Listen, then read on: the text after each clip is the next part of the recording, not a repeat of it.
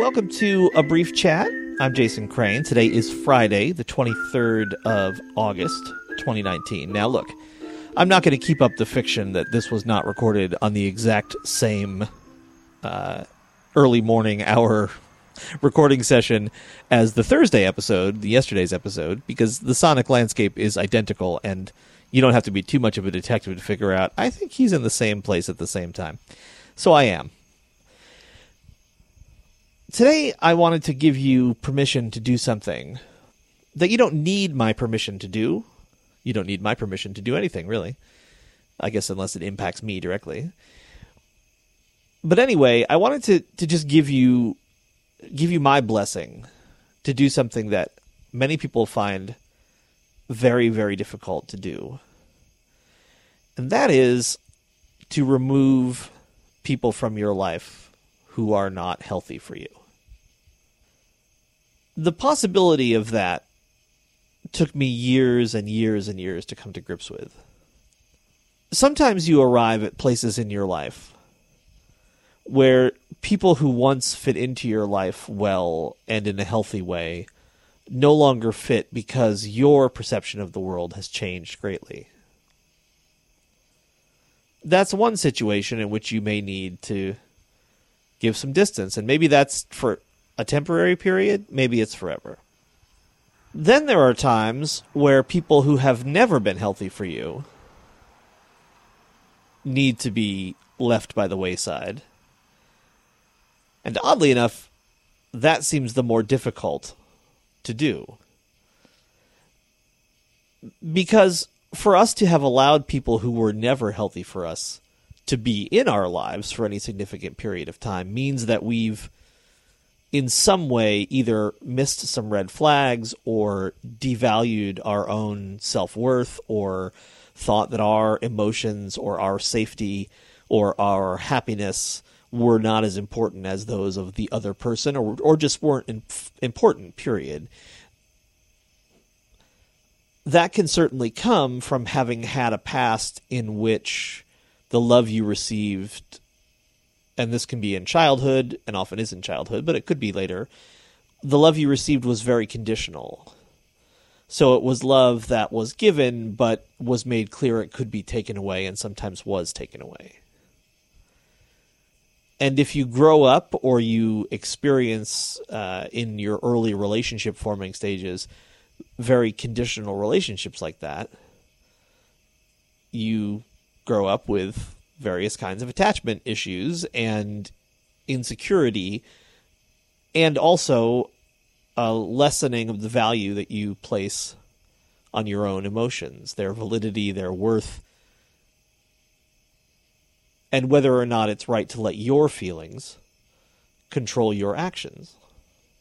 This can be particularly insidious, in my experience, in the case of either family members or chosen family members who probably do actually love you. But in those relationships, the love is very conditional, and despite whatever genuine feelings of love those people might have, the unfortunate side effect is harm to your mental and emotional and often physical well-being. But because we have a sense that those people do actually genuinely love us, often we just let things go on far longer than they should go on.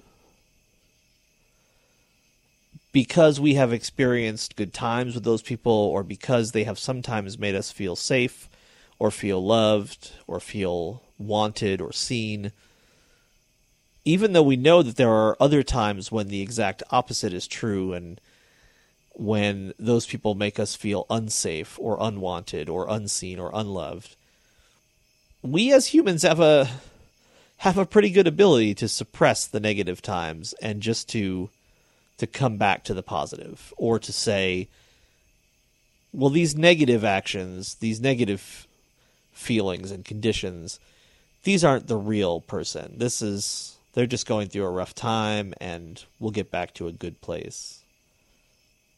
Now, obviously, sometimes that can be true. I mean, part of the whole trick is figuring out which relationships are in fact toxic and which are just going through a rough patch. I'm not suggesting that as soon as anything gets difficult, you abandon everyone and jump ship, because eventually you end up alone. But what I am saying is to pay more attention to that tiny little voice. Because if you're anything like me, when you're in the midst of one of these difficult and frankly toxic and harmful relationships, there's almost always a little voice inside me saying, this is not good. You should not be here. This person is not helpful for you. This person is harmful for you. And oftentimes I, try to put that voice in a box and close the lid. That voice is usually right. And so I guess I'm giving you my blessing and encouraging you to listen to that voice. You're not really under any obligation, even though you're often made to feel that way, to allow people to take up your life, to be in your environment, to get access to you. You don't gotta. You are the ultimate authority on the little kingdom of you. And if you need to pull up those drawbridges and fill the moat with alligators, you go right ahead. No one has a right to you. And I guess I would probably put the caveat in there that your children do, if you have kids.